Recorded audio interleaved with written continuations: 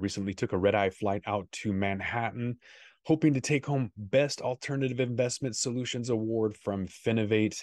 We were out at a financial innovation conference in Manhattan. I also got to speak on how automated investing can yield higher returns while promoting capital preservations. And we got to do a really cool demo, packed audience. That's why most people go to this financial innovation conference to see what people are doing. So we got to demo Toro Alerts, literally a block away from Times Square. So that was kind of cool. Packed audience for 2.5 days.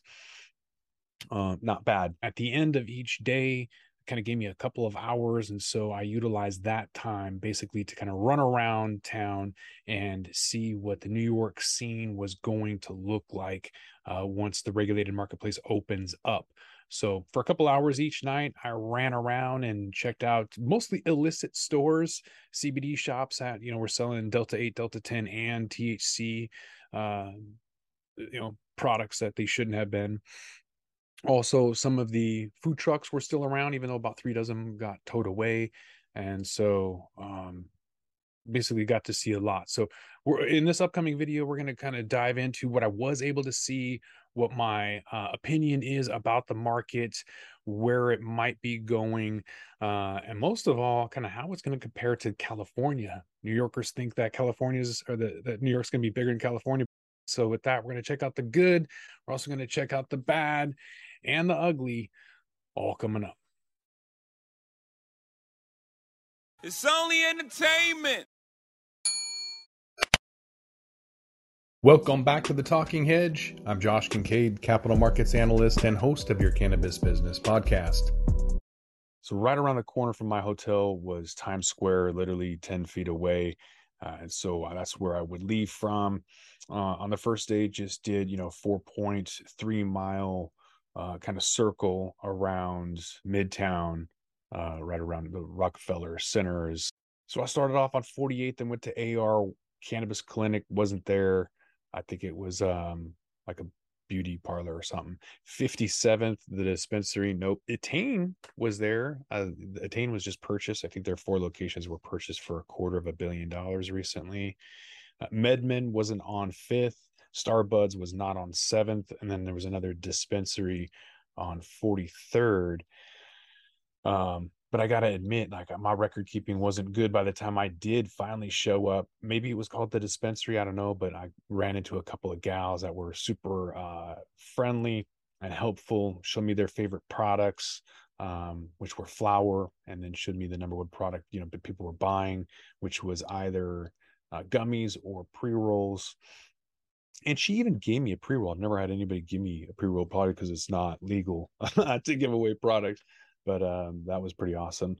So I got to try that out. Not bad. Smelled really good. But got to come into the store, take a few photos. It seemed very similar. A lot of similar brands. Flav is out there. Stizzy is out there.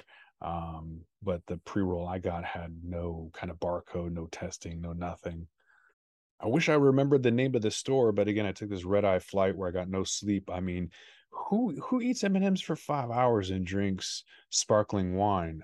We left at 9:40 Seattle time and arrived 6 a.m. local Manhattan time, and I feel like we were leaving Vegas, after MJ BizCon or something. Everybody was partying. It was weird. So first and last red-eye flight for me.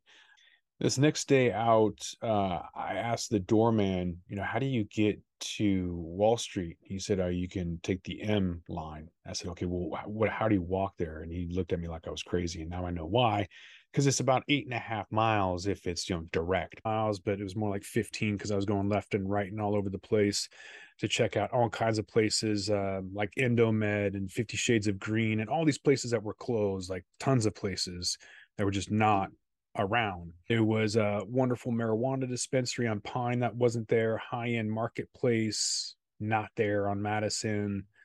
Potion and Higher Empire we'll get to Higher Empire because Franklin hooked us up there. Moo Exotic wasn't there. Columbia Care wasn't there. Hayes Dispensary was not there. All these places, I'm walking around, they're just not there. One of the locations was actually the courthouse, which was interesting. Got to see the New York Stock Exchange and the Charging Bull. got to see the Jenga building where the Bed Bath & Beyond CEO threw himself off of. And then ran around and saw New York. It was pretty gritty, but not as bad as I thought. They got the garbage on the sidewalks. The sun never hits anybody's face because of the buildings, but not as bad as I thought it would be, like Portland or whatever, but or San Francisco. Geez, Tenderloin District is terrible. But we did get to walk around quite a bit and see a lot as we just kept walking around, and one store after another was not there. There were a lot of CBD shops. I walked into a place, the guy had no idea what he was selling. Somebody just brought stuff in and he just takes people's money. Had no idea what THC was, or D8 or D10 or any of these other products that they had. So a lot of CBD shops selling illicit goods, including Stizzy products. A lot of these places are not legit. You walk in, they have no idea what they're even selling. There's just an employee at, like, essentially a gas station. These CBD shops, they're clueless. But leave it to New York to kind of emulate Vancouver, BC, up in Canada, where people just on the streets selling stuff. So I walk by, guys, I can't take a photo, but for $10 you can. And so I basically just took a photo and took home a pre-roll as well. And then one shop that I did find, Empire, this kid Franklin was showing me all kinds of his favorite products, whatever, like what he felt were moving. A lot of people want to take stuff with them, so he recommends gummies. They still sell a ton of pre-rolls. His favorite product was some flour, and I thought ice cream was kind of interesting as well. They did have Skittles, so we expect a lawsuit there eventually. There was just a lawsuit out of Canada. But Jeeters is everywhere.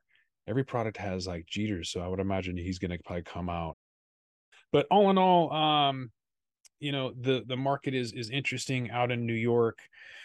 There were lines for Swatch watches, there were lines for tacos, there were lines for things I didn't even see what there was a line for.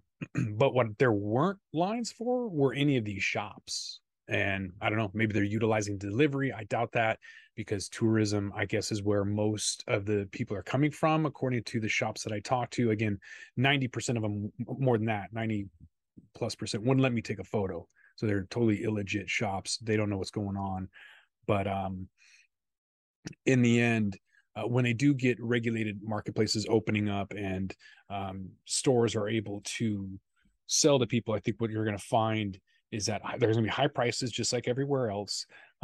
Maybe good, decent quality if they can get the out-of-state manufacturers to come in and with the head start on the knowledge.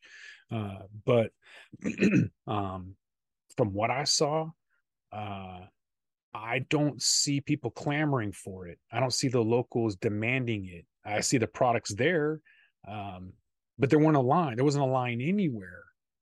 So that's, when New Yorkers say, "Oh, we're going to overtake the California market," that's the 5th largest GDP in the world. And, you can't just go to California, who's, they invented concentrates, essentially.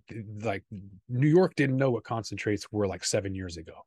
And you're going to tell me that they're going to outsell to tourists who have no idea what it is, whose locals aren't even standing in line to buy it? I don't know. I don't see that happening. It's a decent market. It could be a decent rollout. It depends on how they do it. They're going to need the cannabis cafes and delivery and, more stores than what I saw. There's like 1 million restaurants there. There's hardly any gyms. So hopefully there will be more cannabis shops than gyms, at least. But New York is a lot of tourism, but I just don't see the demand for it. I don't think that they're going to overtake the California market for at least 10 years minimum, if ever. All right, but I'm going to go on record and say at least for 10 years, they're not even going to come close to the California market and taking over. So argue with me in the comments if you want. Let me know what you think the market's going to be like in New York. If you've been there, if you've seen it, what you anticipate. What I saw was interesting. Just seems like a normal rollout. It's going to be low supply, high prices in the beginning, limited licenses. So Because if they're relying heavily on tourism like Nevada, again, I'm not comparing Nevada. People kind of keep misinterpreting what I'm saying. I'm saying if New York is relying on tourism like Nevada like Las Vegas relies on tourism, you're going to fail, because something inevitably is going to happen where people, if they stop coming, then what? Then you have no market at all. And I'm not saying Manhattan or New York won't have a market, but when you're talking about overtaking the world's fifth largest GDP being Cali, I just don't see it at all. Yeah, ice cream is neat. You're not going to sell enough of that though. And no infused coffee. What's up with that? Do you know more Americans drink coffee than water? 59% of Americans said they drink their number one beverage is coffee. 58% said water. Pretty close, but still, Oregon is the only place I've seen that has infused coffee. So if you don't have enough niche products, you're going to have to sell it by the volume, I guess. And I just didn't see that happening. So maybe I'm wrong. I don't know.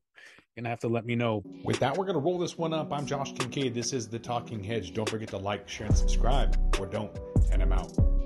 Don't forget to smash that like button on your way out and check out these other videos that we've got.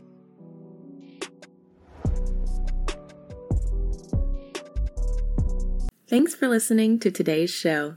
To check out more great cannabis podcasts, go to podconnects.com. Here's a preview of one of our other shows. Hi, I'm Gary, and I invite you to discover the Cannabis Podcast, a bi-weekly podcast focused on a Canadian's cannabis culture. I would be the Canadian, and my cannabis passion and culture has been building for 5 decades. I share that passion for this wonderful plant in every episode, through conversations with cannabis advocates and enthusiasts, stories about the ever-changing legal environment, and some hands-on testing of product in a segment I call Cultivar Corner. The Cannabis Podcast, a Canadian's cannabis culture, one toke at a time.